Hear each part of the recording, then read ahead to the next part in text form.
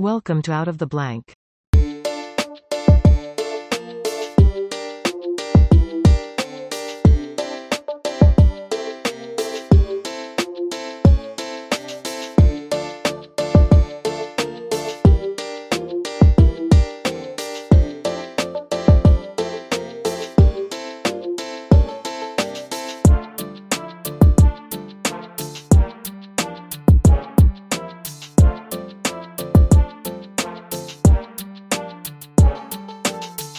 Welcome to another episode of Out of the Blank Podcast. Richard, it's a pleasure to have you on the show. Can you please introduce yourself to everyone out there listening? Hello, Robbie. My name's Dr. Richard Mills. I've got a background in English literature, most specifically Irish literature, but in the last 10 years, I've been absolutely fascinated with writing about popular music and writing about fan cultures. I've published a book called The Beatles and Fandom, Sex, Death and Progressive Nostalgia, which is quite a title. It's published on Bloomsbury, and in it, I look at many myriad aspects of Beatles fandom. And I know we're going to talk about that on the podcast. I've got two books coming out next year. I've got an edited collection called The Beatles and Humor. And in that book, we've got all the top scholars in the world, Beatles scholars in the world, talking about the Beatles and humor. Names such as Ken Womack, John Kovacs, Walter Everett. They're all in the book. And I've got another monograph coming out next year called The Beatles and Black Music, because weirdly enough, no one has delineated the influence of Black artists on the Beatles. I can't actually believe that nobody has done that yet. But from chatting to you just before we started recording, I can tell that you're really interested in fandom, conspiracy, how fans react to a huge cultural leviathan like the Beatles. So hopefully we can talk about that. What's got your interest into the Beatles? My interest, it's my brain was colonized by the Beatles when I was 2 years old. It was way beyond my own volition. One of my first memories is my elder brother singing a Beatles song. So what chance have you got, Robbie, when your brother's singing Beatles songs to you? But I'm a second generation Beatles fan. I got into the Beatles in the 1970s after they broke up with the Red and Blue albums and lots of those dodgy compilation albums that came out in the 1970s to try to keep the whole Beatles phenomenon alive. But I've got very sort of sepia, weird memories of the Beatles in the 60s. I don't remember them together, but I remember adults singing their songs. I remember people talking about them. So I have all these little hazy images, as I said, that were colonizing my brain right from the start. So I was born on the 12th of September 1964.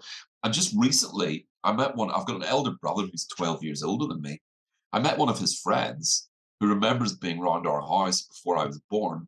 And apparently my mum was spinning with the Beatles, the vinyl record again and again and again. So I actually got it wrong at the start of this podcast. I was probably listening to the Beatles before I was born, which I think is quite amusing. In fact, I was listening to the Beatles before I was born. When did they take off? Was it, they were really big, I would say, in my research into the counterculture kind of movements of the 60s and 70s. You hear a lot about this anti-Vietnam aspects of things, but what was their like kickoff? Like, when did they, I know there are a couple kids from Liverpool is usually what I end up hearing, but they have to have some type of impact in such a early stages to transgress into what they are now.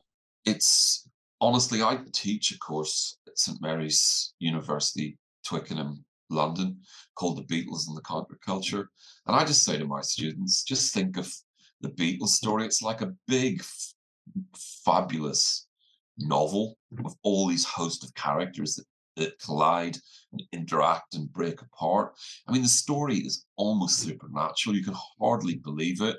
Their first single was called Love Me Do, and it was released on EMI on the 5th of October 1962.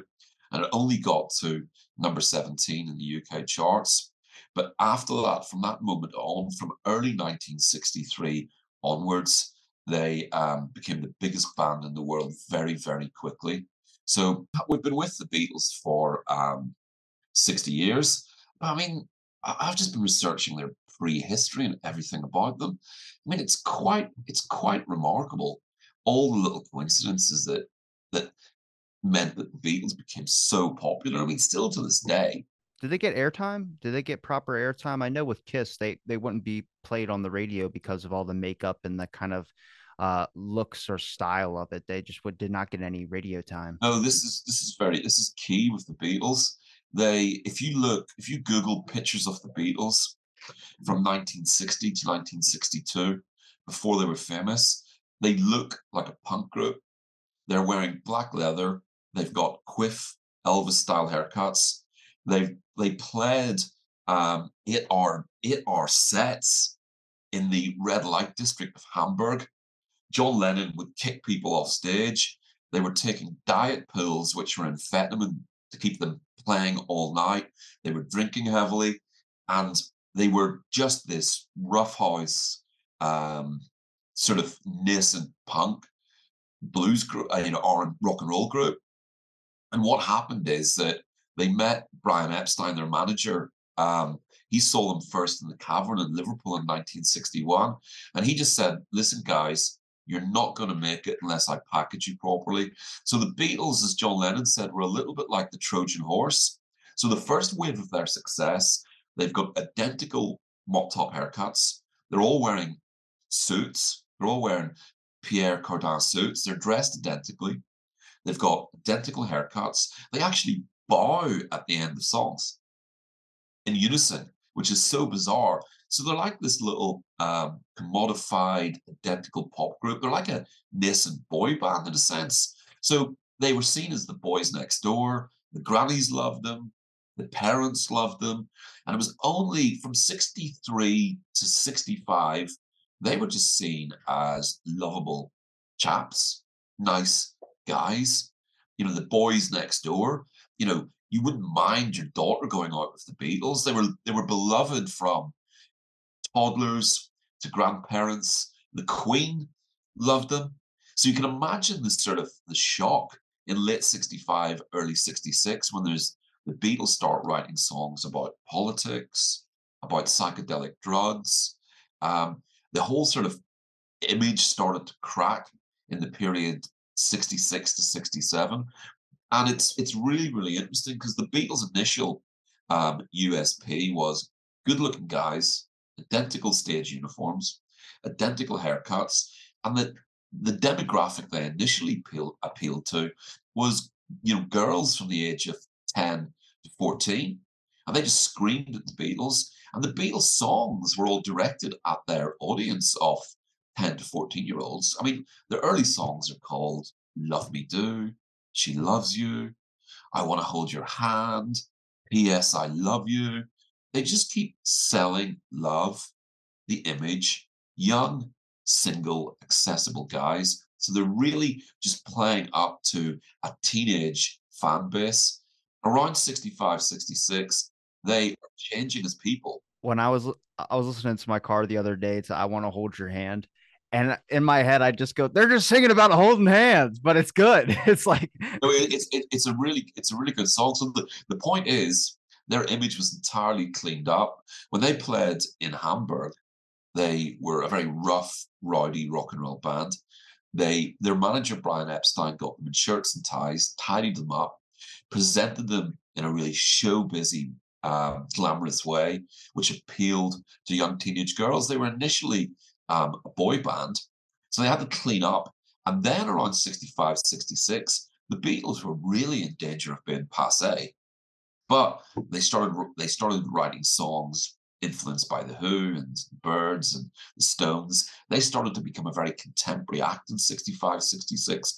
And inadvertently, they then started to sell themselves as embodying the 1960s counterculture. So they went from a boy band in matching uniforms to long-haired, psychedelic um, artists, if you like. So the whole trajectory of the Beatles' career is pop stars in nice little suits, singing songs about love. That was from 62 to broadly 66. From 1966 to 70, they have transformed into artists. Long hair, um, scruffily dressed, absolutely embodying the 1960s counterculture. And the subject matter of their songs, they're writing songs about transcendental meditation, about revolution, about the riots in Paris in May 1968.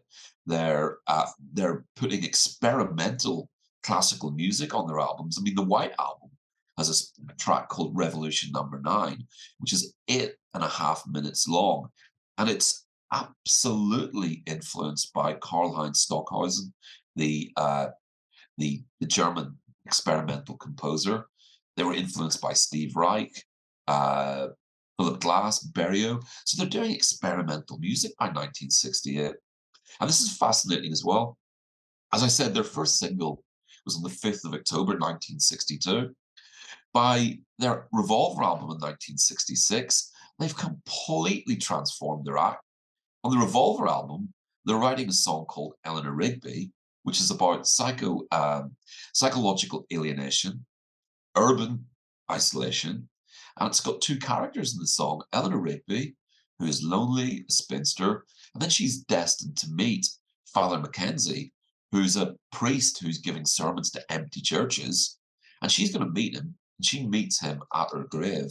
And the last line of the song is "Nobody was saved." So by 1966, the Beatles are couching atheism in a pop song. They are putting in references to declining church attendance in the United Kingdom. They they've got a dime store novel approach to songs where characters meet each other. Also on the Revolver album, they've got a song influenced by the Tibetan Book of the Dead, which is backward tape loops, squeaking like seagulls. It's supposed to be Buddhist monks chatting on the hillside, and it's absolutely disturbing. The teenagers, when they heard this music, they were initially shocked by it. In fact, the Queen of England went, "The Beatles have gone awfully funny." So their career is in two parts, really. They're like the Trojan horse who are wheeled into the town, and they're all obfuscating that the fact that John Lennon was an art student, Paul McCartney's a really sharp guy, they're really experimental, they're really creative, they're really artistic, they're really intelligent. But they covered that initially and wrote songs about love. Brilliant songs, yes, but the lyrics were not exactly pushing the envelope. After listening to Bob Dylan, after experimenting with some of the disco biscuits, shall we say, from the 1960s, they transformed into absolutely the one group that represent the 1960s. The Beatles are completely synonymous with the 1960s counterculture. Did That the is. do you think that they experienced something that caused them to change, or do you think they were just finally comfortable with trying to be maybe the creative talents that they were initially from the start before they kind of had to put this suit and tie on? And I mean, it makes sense. I mean, that Trojan horse aspect is in a lot of things when it comes to some certain celebrities and their rise to stardom. There's this. They experience this change. Everybody's like, what happened? It's like, well, they didn't just randomly have this snap. Something happened to them, and it wasn't maybe they were just tired of playing a fake character, playing something that they felt like they weren't. And I mean, their songs are so impactful. I mean, today kids listen to them. I mean, do they know a couple? Sure, but I mean, there's a lot of power in it, and I think everyone addicts it to or sticks it to the category of drugs. And I'm sure there was some of that in there, but I don't think it just stands for that. I also think it caught the times, and if you look at the times of the '60s, it was all activist movements. It was all speaking out against war. It was kind of this, and nobody was really doing it. It was like this rise of underground press. I mean, yeah, Bob Dylan singing some songs about it, but people, it was feeling it from the nation or feeling it from people. Now it's not residuating with this boy band. It's now this thing that is now understanding what you're thinking, what you're feeling, what as a nation we're feeling. No, you're absolutely right about that. The Beatles were intelligent, self-conscious, creative people before they actually made it as a pop group. They were John Lennon was a voracious reader. Um, Paul intelligent, George intelligent. In fact, John Lennon, Paul McCartney, George Harrison, they all were scholarship boys, which in the UK means that you sit an exam called the 11 plus, and if you pass it, it doesn't matter what your background is, you get streamlined into one of the top schools in the United Kingdom. People tend to forget that about the Beatles, that John, Paul, and George were being streamlined into the middle class because they were intelligent. Also, their early work is absolutely informed by African American girl groups as well. So I'm not actually comparing it unfavorably to when the Beatles turned into counterculture icons. I mean, their first two albums are full of cover versions by the Shirelles, the Cookies, the Marvelettes, African American girl groups. So their music has real emotional power. It's really it's it's bluesy, it's tough, and John Lennon and Paul McCartney also both lost their mothers at a very early age. So there's this little it's the grit that makes the pearl and the oyster. There's a little bit of edge in their early songs as well. So they're probably the most intelligent sort of pop stars of that period, and they absolutely do represent the 1960s zeitgeist. I don't think it is a case of them starting to experiment with marijuana, smoke dope with Bob Dylan, or drop acid and they completely transformed. You already had four very innovative, restless, intelligent people who are open to change. I mean, if you look at the canon of Beatles records, there's only 13 albums, and they did them in 6 years. They were absolutely restless. They wanted to change. They listened to classical music. They went to art galleries. They were they already were creative people before they got swept away on the whole tide of the 1960s counterculture. So we shouldn't be surprised that their work is so disparate. An example of how innovative and how imaginative they actually were is that George Harrison was 26 years old when the Beatles broke up. I mean, and they were only together as recording artists doing albums, apart from their first single in 1962. They were only together for 6 years at the top, 6.5 years. And in that period, they did English pastoral folk picking music. They did experimental classical music. They did rock and roll. They did three-way harmony, um, African American girl group type songs. I mean, it's incredibly diverse. And the fact has to be stated, these were intelligent, imaginative, restless people. They could not stand still. Um, so, absolutely, they were. I suppose they had a slight image to get them across to the British public in the first place. And if they hadn't have had that boy next door image, if they hadn't have worn suits, if they hadn't have had nice haircuts, if they hadn't have appealed to the grannies, they definitely would not have made it as big as they did. I mean, when they arrived in America and played the Ed Sullivan Show on the 9th of February 1964, they've got their act down pat. They're in their suits. They've got their nice little haircuts. They're playing standardized 3-minute pop songs about love. They're bowing in unison after each song. They're packaged, they're commodified. As their fourth LP, it was called Beatles for Sale. Now that is the title of an intelligent, artistic sensibility. The Beatles are in on the joke. They realize that they are for sale. They're in the marketplace. I mean, a young band calling their fourth album Beatles for Sale, they know what they're up to, and they know that they're compromising who they are to become successful.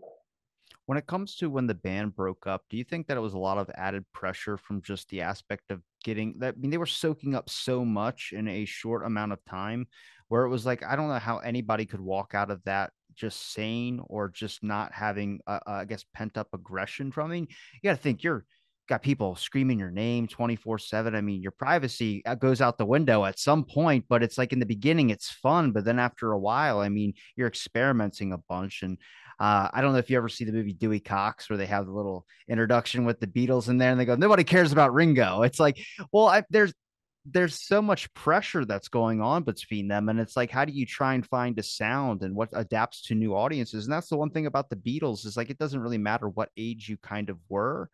You know, you could listen to it. There's older generations that listen to it, younger generations that listen to it. The music just kind of transcends all boundaries. And I wouldn't even be able to put it in a genre if you asked me. No, it's I people people all the time, because they know I'm a Beatles fan and a Beatles scholar, an ACA fan, an academic fan. That's just a little phrase that hopefully will make your listeners laugh. People come up to me all the time and say, "Oh, I don't like the Beatles." And I go, "What do you mean? Which Beatles do you mean?" I mean, so then you could play them Love Me Do and then play them Revolution Number 9. And you say that's not the same group. People just always say things like that. I don't like them. And I say, which Beatles do you not like? The Beatles that recorded Tomorrow Never Knows, or the Beatles that recorded She Loves You? I mean, you could say, I've heard people say, I don't like Picasso. I go, what? Do you mean the Cubist period or the Blue period?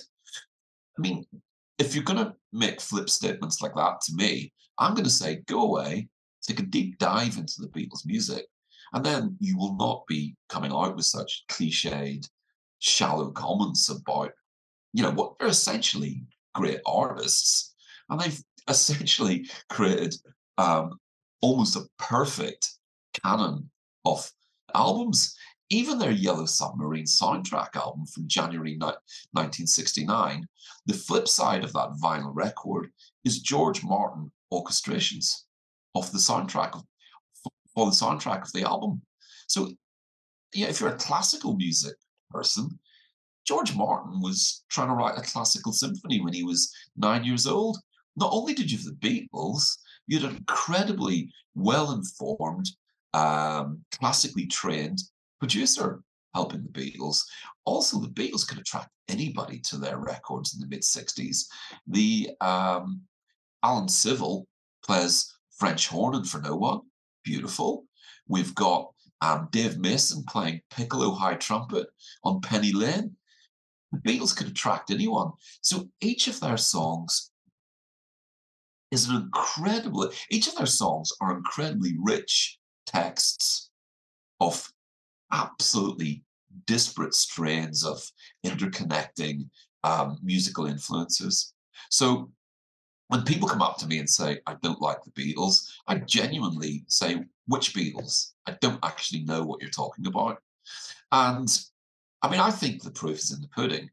I would imagine that, I don't know if longevity is a test of art been really good, but let's say it is. I reckon in 300 years' time, people will be listening to Beatles songs.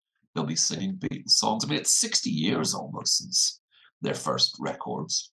And well, it is exactly 60 years from the release of their first single. And there's no sign of the Beatles cultural phenomenon abating at the moment.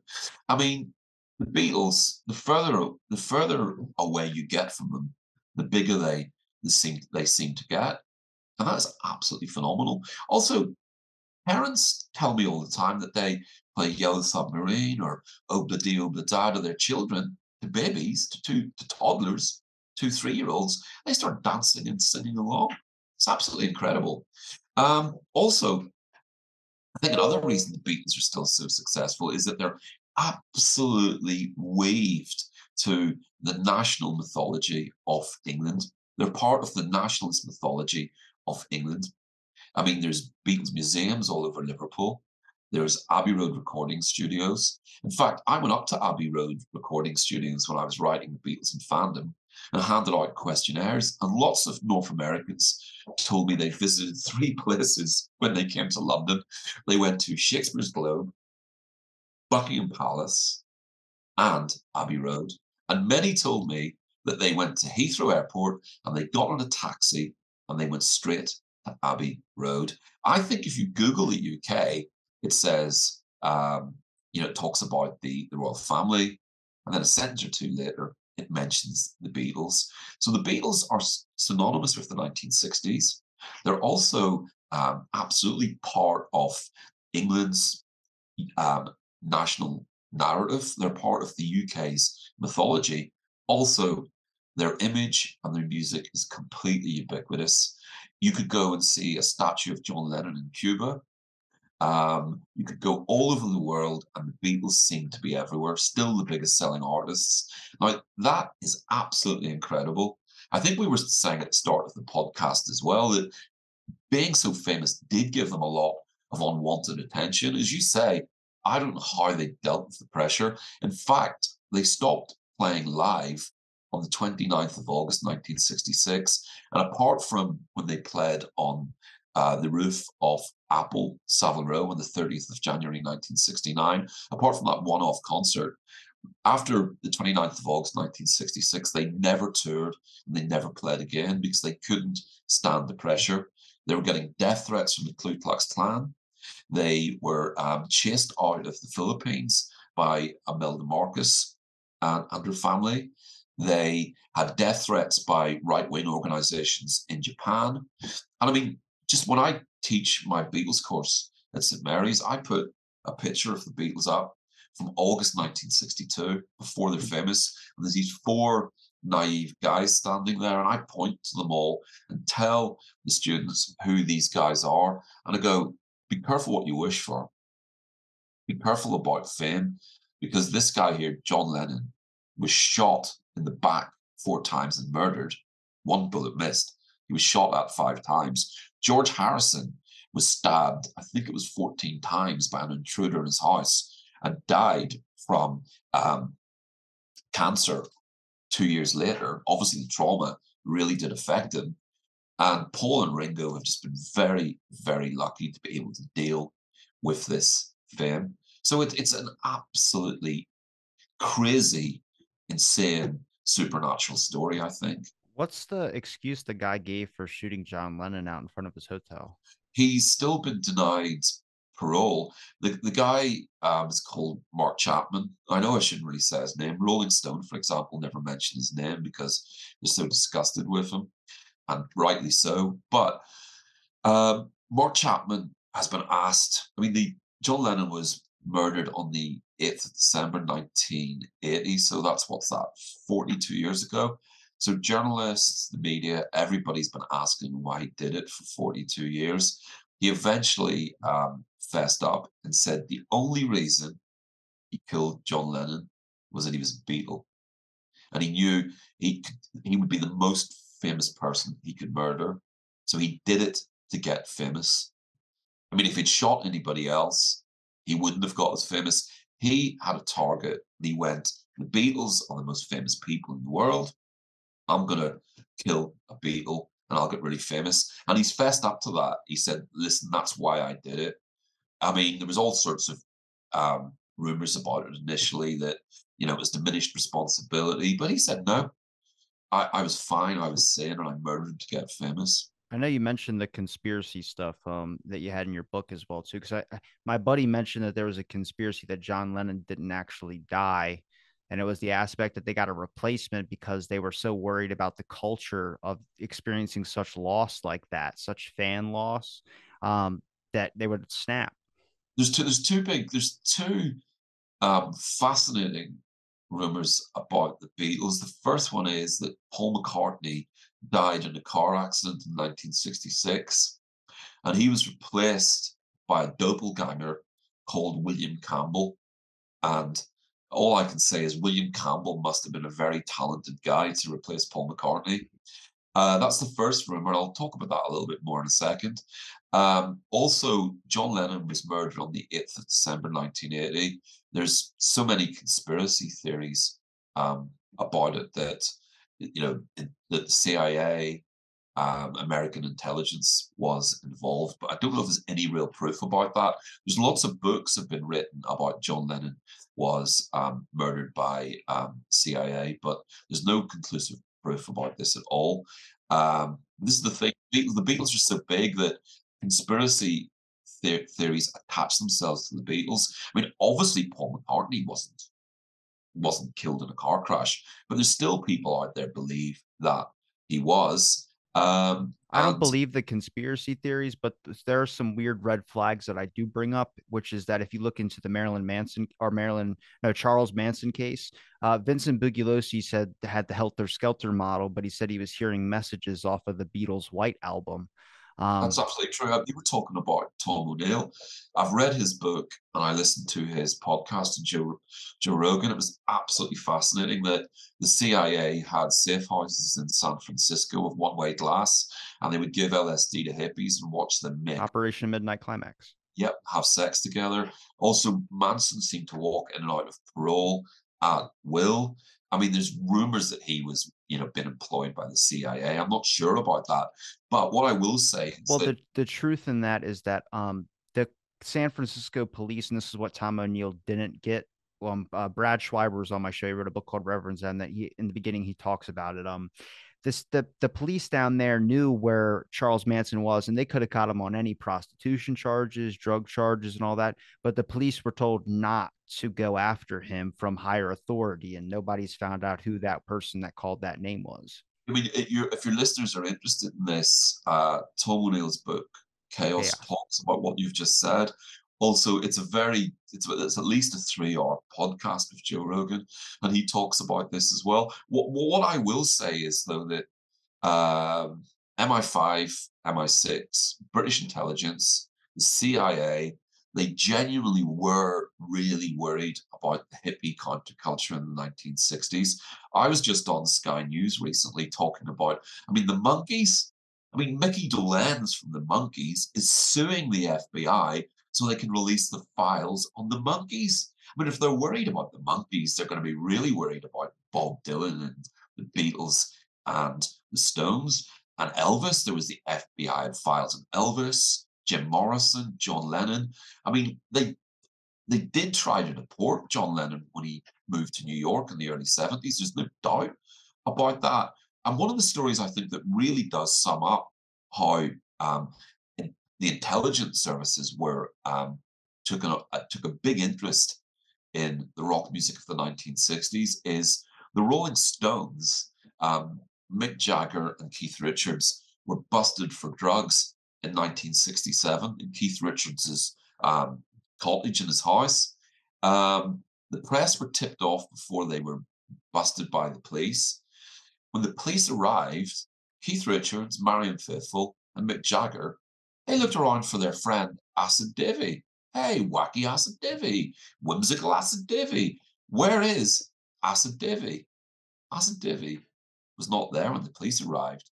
Acid Divvy was a plant from the intelligence services, and he's disappeared, and no one knows who he is. And basically, the CIA and British intelligence were trying to fit the Stones and the Beatles up with drug busts so they couldn't tour in America.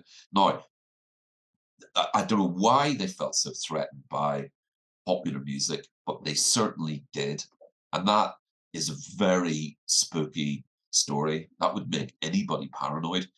I mean, when I was researching this book as well, I was talking to Beatles fans and about their conspiracy theories, and it was amazing. But well, I just want one little addendum to that. The whole Paul is dead thing is completely fantastical, whimsical, just dreamt up by fans. There's no proof for that at all. But what you just said to me at the start of the podcast, certainly, the military industrial complex, British and American intelligence, they're very keen just to have a little look and make sure that these long-haired rock groups are towing the line and they're not doing anything too outrageous that's going to upset the population. I mean, the 1960s was a powder keg, wasn't it? Young people are trying to disrupt the Democratic Conference in 1968 to try to stop the Vietnam War. People are marching against the Vietnam War, civil rights. It was a really, really political radical time. So, if rock groups are going to start getting political, if rock groups are going to start taking mind altering drugs, which are very, very dangerous. I mean, LSD is like playing Russian roulette with your sanity. I know that psilocybin and drugs like that now are used medically at the Johns Hopkins Institute and all of that. That's absolutely great. That's fine. But there's definitely so many strange events are coalescing in the 1960s to make the authorities worried about what's going on. Dr. Timothy Leary is getting sacked from Harvard for using LSD to experiment with his students. John Lennon is growing his hair long. He's shooting naked album covers with Yoko. He's talking in interviews about his drug use. He is very vocal about ending the He Vietnam. saw a UFO. He saw a UFO. Don't forget. He saw a UFO in 1974 when he was living in New York with May Pang. Apparently, he was naked on his balcony and he looked up and he saw a UFO. and he went back into May and said, "Oh, I've just seen a UFO." And I don't know, maybe he was again experimenting with the disco biscuits. I'm not sure. I also read in a book, and I can't give you the actual page reference. He does, there's an interview somewhere, maybe we could Google this and find it. John Lennon does talk about when he was living in Dakota with Yoko, that he woke up in the middle of the night and Yoko was asleep, and there was aliens, little green men at the end of his bed.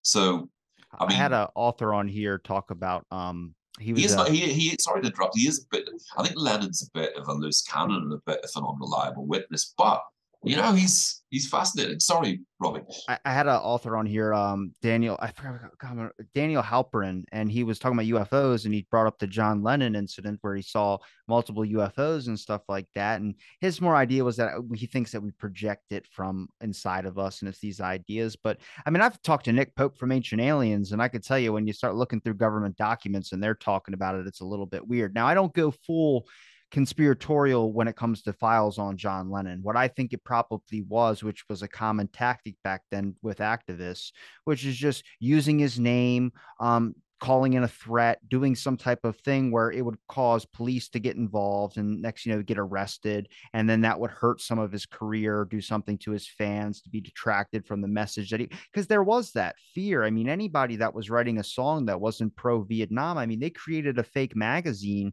on college institutions called the Radical Observer, and it was all like actually going to Vietnam's the war is a good thing, and it's like nobody even realized that it was an FBI created magazine. They invaded Hollywood. They did so much, and I mean the impact that those people have, and you can really tell the fact that a conspiracy gets made up about if the person's still alive after they were killed is because the fans can't get over the fact that this just happened. I mean, it's a common example with JFK. They say, oh, JFK, nobody could believe it was a lone nut. And it was like, well, there's more than that. There's like documentation to back up a lot of that aspect that there was I even had Blakey on here admitted that he was an intelligence guy. Oswald had intelligence connections.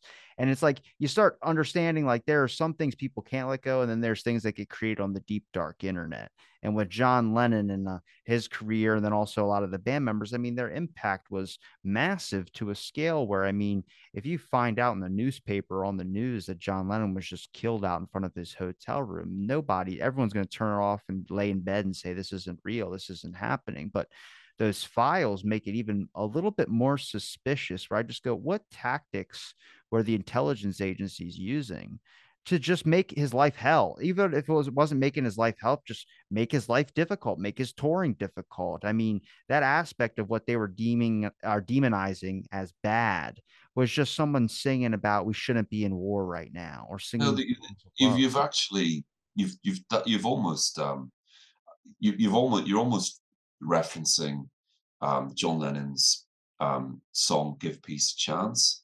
Now that is incredibly radical statement to make in 1969, and to sing it in the context of the Vietnam War, give peace a chance. John Lennon was given interviews in 1969, and he was using the phrase military industrial complex. They don't like me.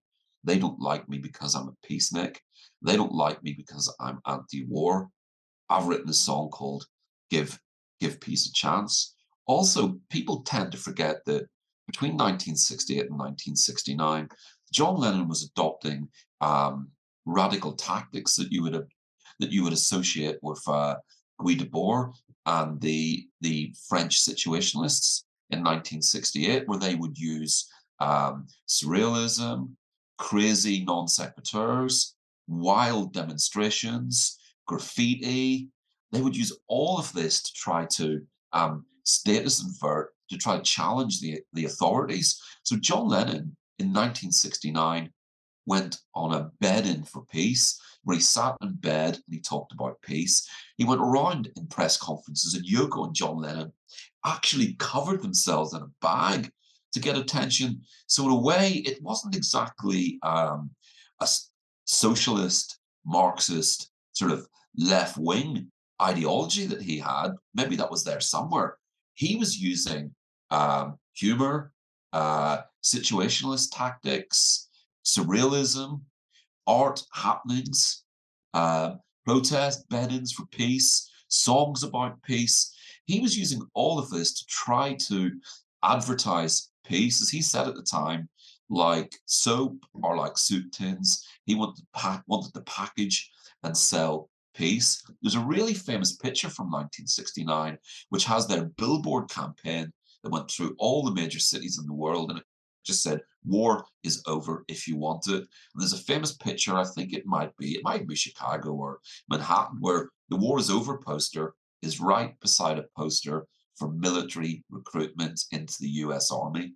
So, I mean, you're certainly, just to absolutely concur with what you're saying, what I've just delineated about John Lennon's autobiography in the last 5 minutes, you're absolutely, he is going to garner a lot of attention from everybody with that type of behavior. He's going to get attention from deranged, crazy fans who think that Paul is dead. He's gonna get attention from governments.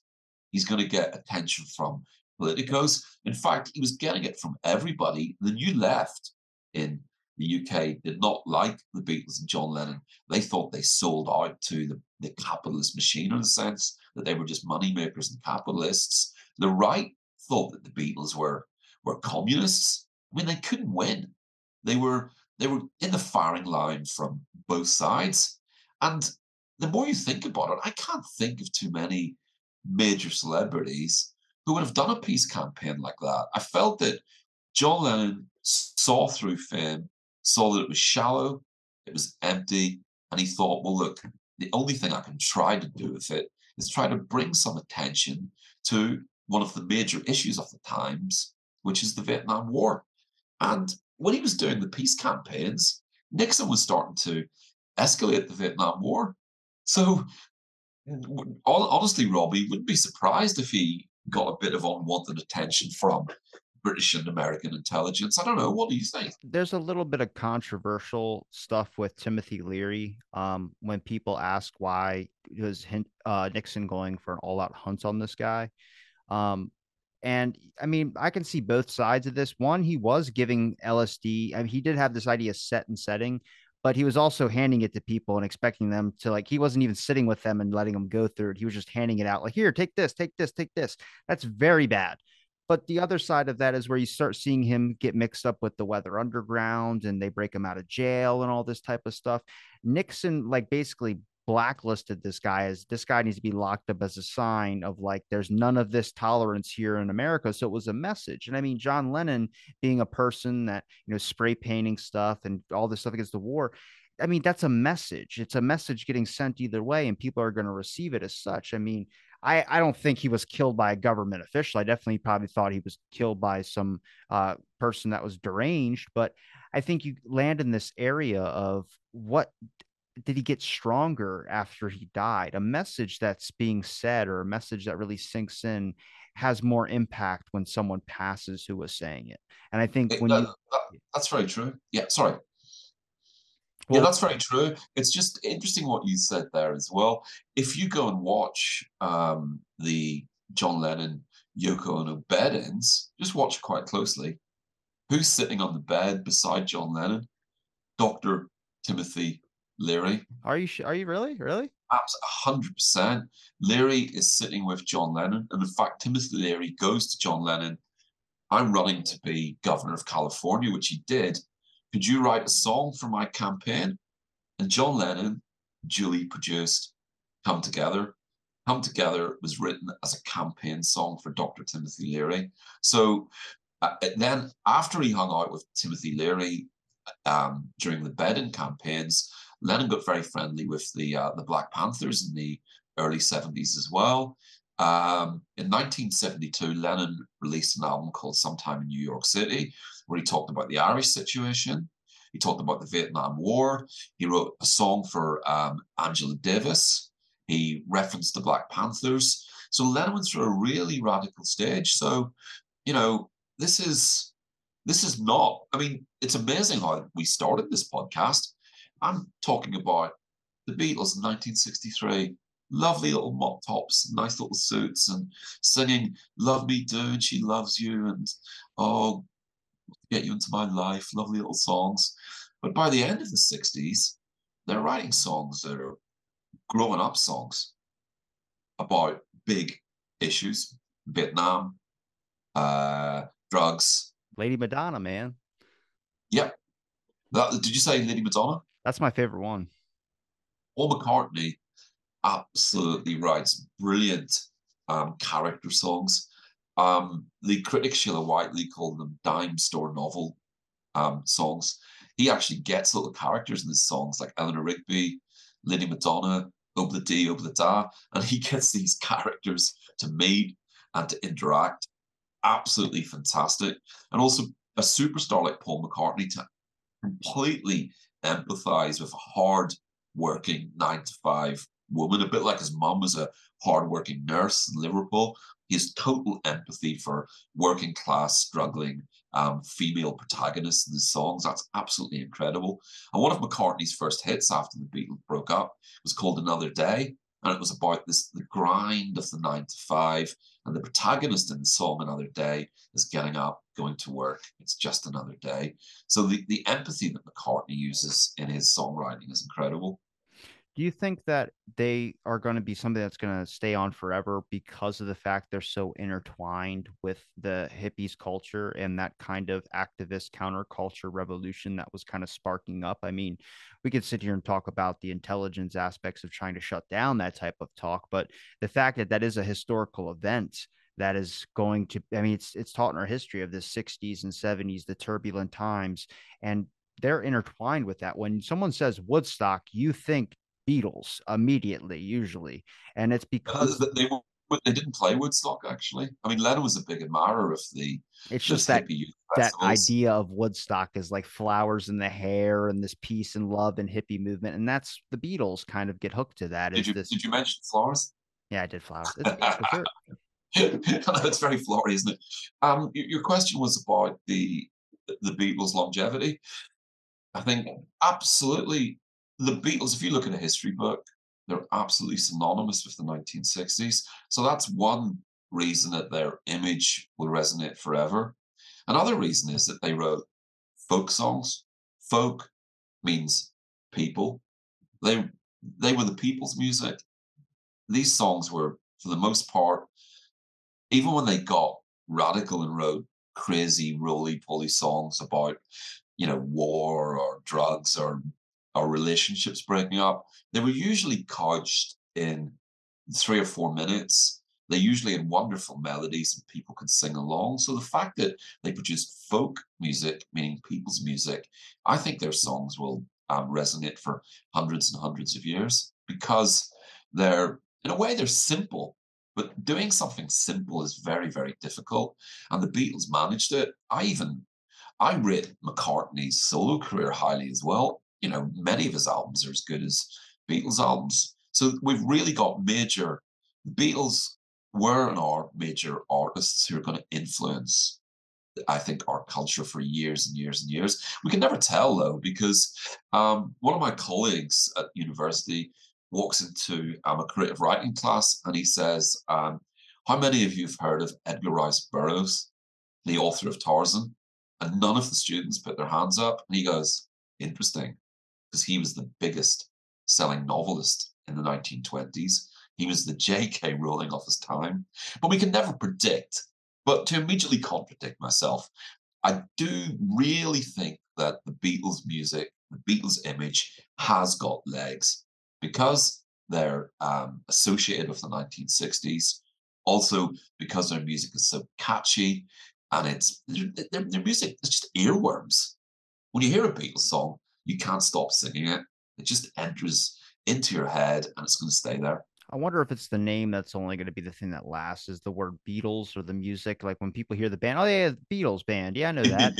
But the individual people that created that, like everyone kind of forgot about Ringo. The new generation probably doesn't know about that. And John Lennon and I think Paul McCartney are like the two that kind of get the most remembrance out of the band. But I wonder if that's going to eventually just turn into, oh, it's the Beatles. And then the four names that nobody can remember because they just remember the band. No, but Robbie, that's a brilliant question.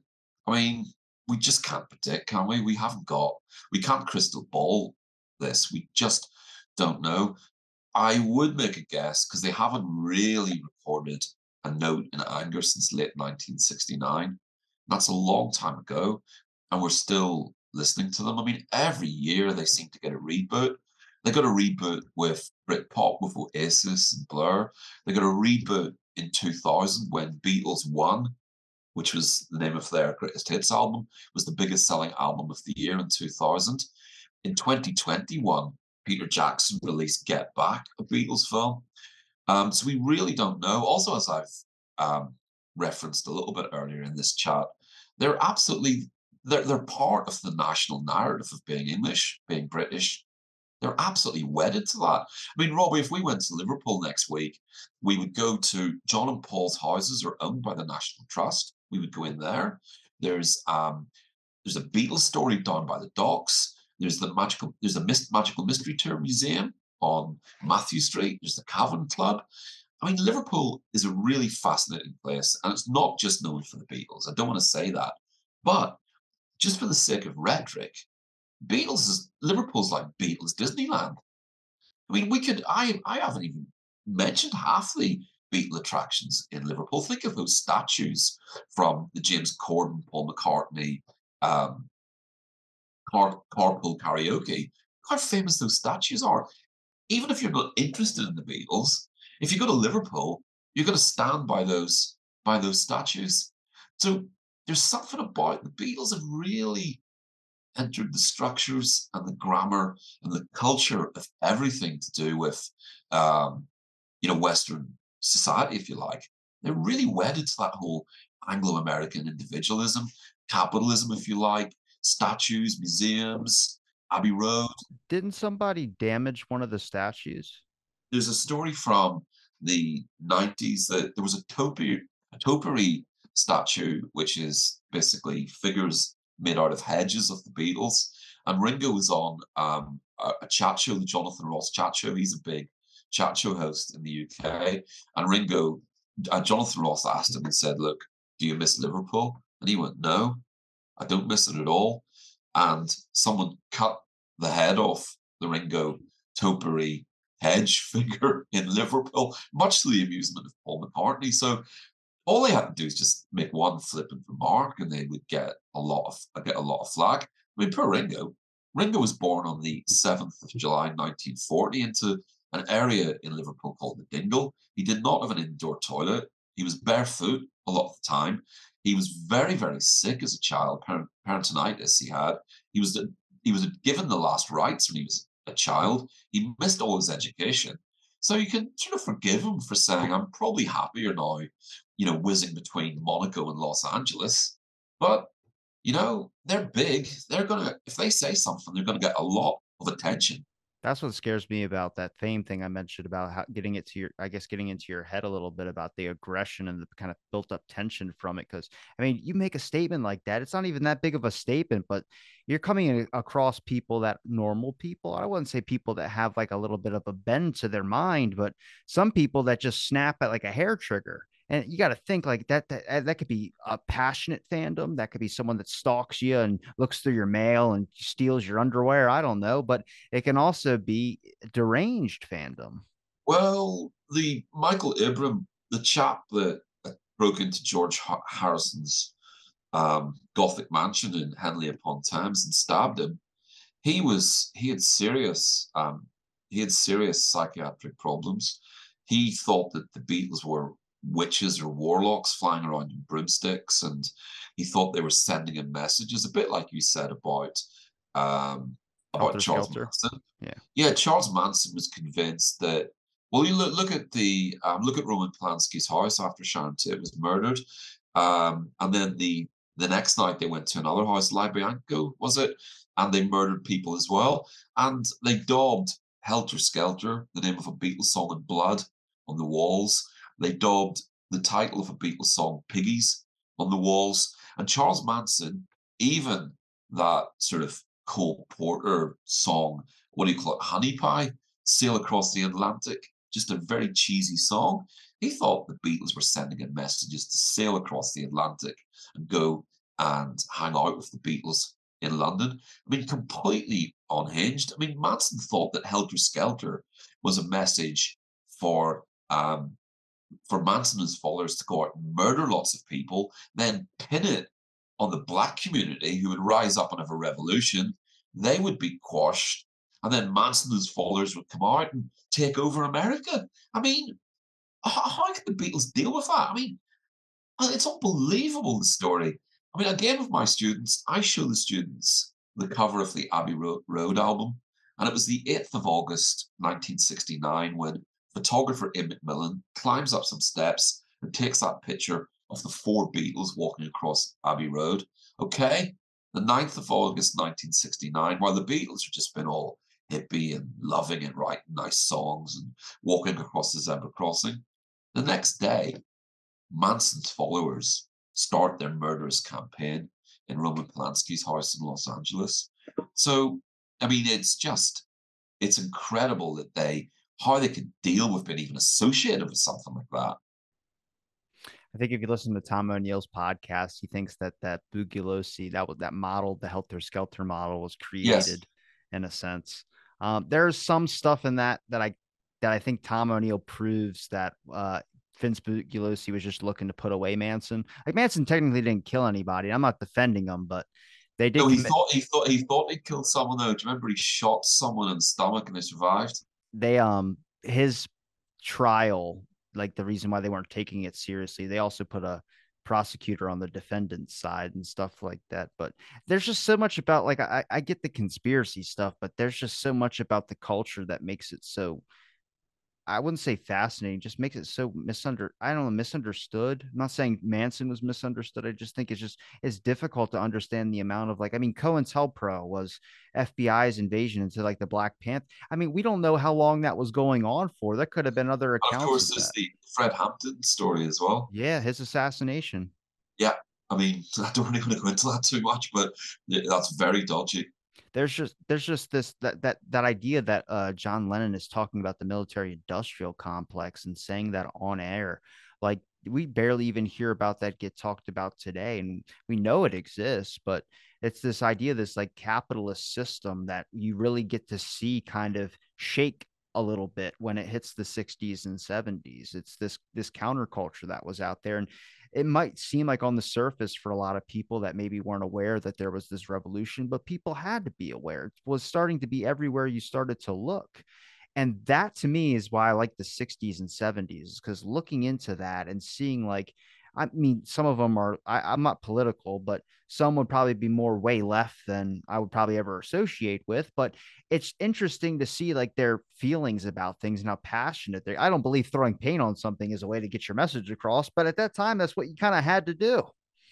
Yeah, I mean, the Beatles in many ways were good little capitalists and good earners as well. So, and they weren't, apart from the peace campaign, the Beatles certainly weren't overly ideological. I think they paid to play. They paid to play. When to get a message across, you got to jump through some hoops of what they want you to do.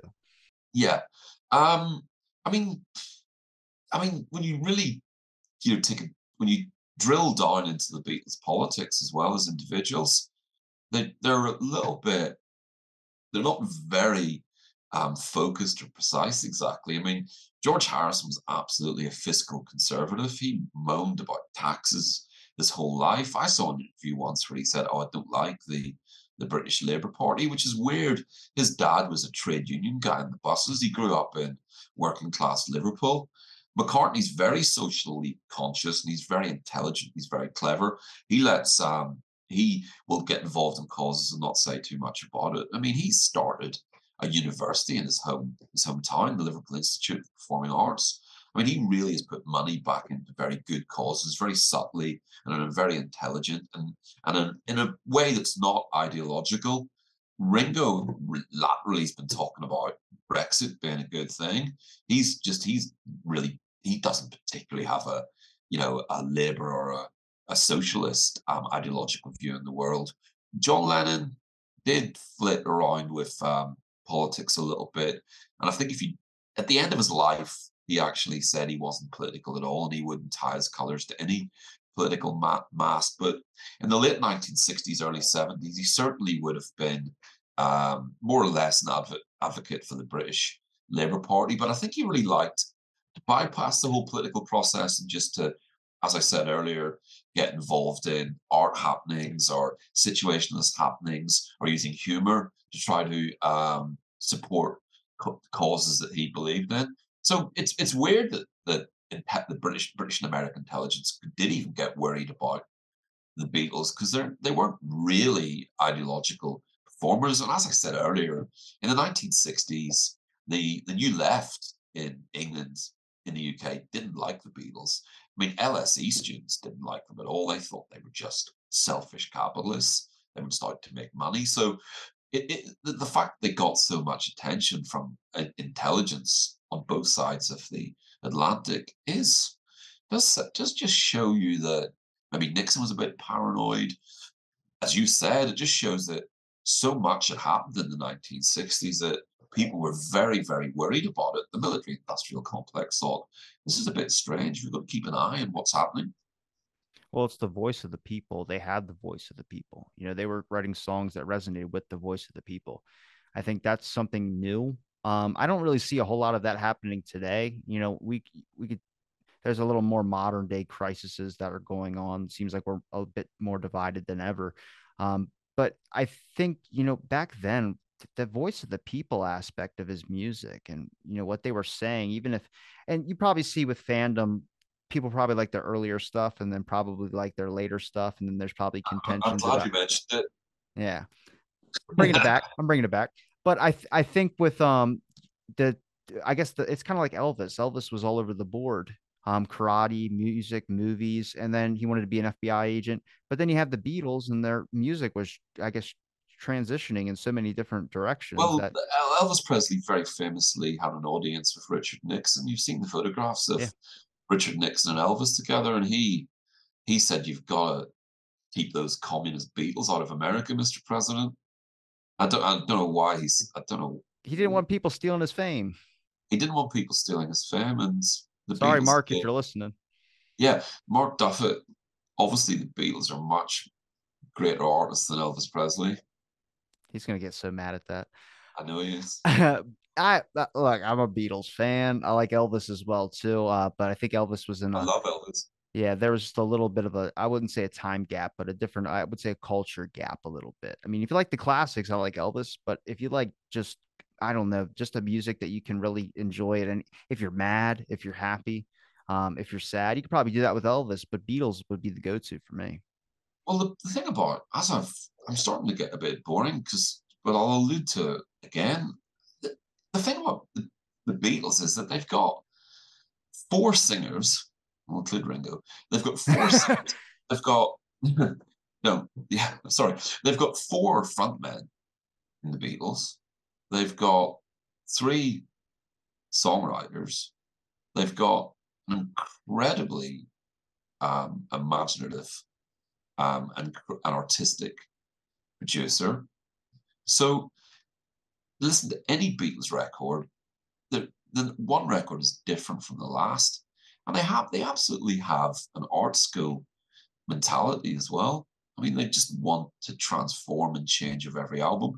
I mean, just look at the Red and Blue albums, the compilation albums from the 1970s. Just hold up the album, and you see the Beatles in 1963 and really ill-fitting, badly tailored suits looking down from the balcony in Manchester Square.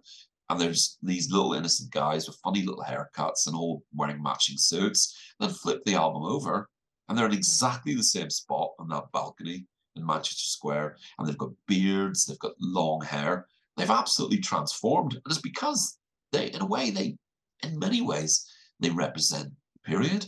They're the personification of the 1960s, the embodiment of the 1960s. I mean, the composer Aaron Copland said, if you want to understand the 1960s, listen to the music of the Beatles. And so, in many ways, they almost represent their generation. I think the Beatles. I think Elvis, by the late 50s, he was getting a little bit tired of fame. He had received a lot of criticism. He went into the army. Then he started starring in Hollywood musicals, and he felt a little bit, he's slightly older generation. He didn't quite gel with the psychedelic 60s as much as the Beatles. A little bit, but not to the same extent. Um, he's a 50s hero in a sense, and the Beatles are 60s heroes. Well, Richard, I really appreciate the time you gave me to talk on my show. Is there a place where people can find your books, your links? You got a Twitter handle as well, too? Yes, my Twitter handle's at Runperry. They can find me on Facebook as well. Just put Richard Mills in. My books, I'm going to hold it up if you put this on YouTube. The Beatles and Fandom I'll give it its full title. Is The their head Beatles and gonna Fandom. explode?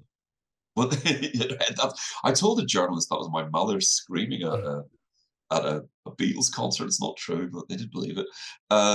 It's my book, The Beatles and Fandom, is published on Bloomsbury. It's available in Amazon. It's available in any bookshop. Just Google it. The paperback's £20, £25 in Bloomsbury, and you can get it on Amazon. And it's got lots of really good critical reviews as well. It's an academic book, but I think it's very accessible. And as I said, I've got two more books coming out in Bloomsbury next year. And then I've got an agent to write a very commercial book the year after that. So maybe we'll speak again when my fabulously commercial book comes out. I'll have Mark. I love it. I love the tagline of your podcast. Where do the we're going to have a very sort of spontaneous conversation, and I think that's what we've done. What's the tagline of your uh, podcast again? Conversations with people never knowing where it goes. Well, that just sums up any conversation with me, I think, Robbie. That's the fun part, man. Life is too serious to just sit there and have Yeah, questions. I hope I didn't sound too serious, because the thing about the Beatles is that their music really makes you feel good. If you're in a bad mood, you put on a Beatles song, and you're happy, you're dancing. I mean, it got a bit heavy what we were talking about. We were talking about, the Paul is dead rumor, John Lennon's murder. But as you said, in the end, what will be remembered about the Beatles is that they brought joy and happiness into people's lives. Well, I appreciate everybody for listening to this episode of Out of the Blanket. Stay tuned for next episode.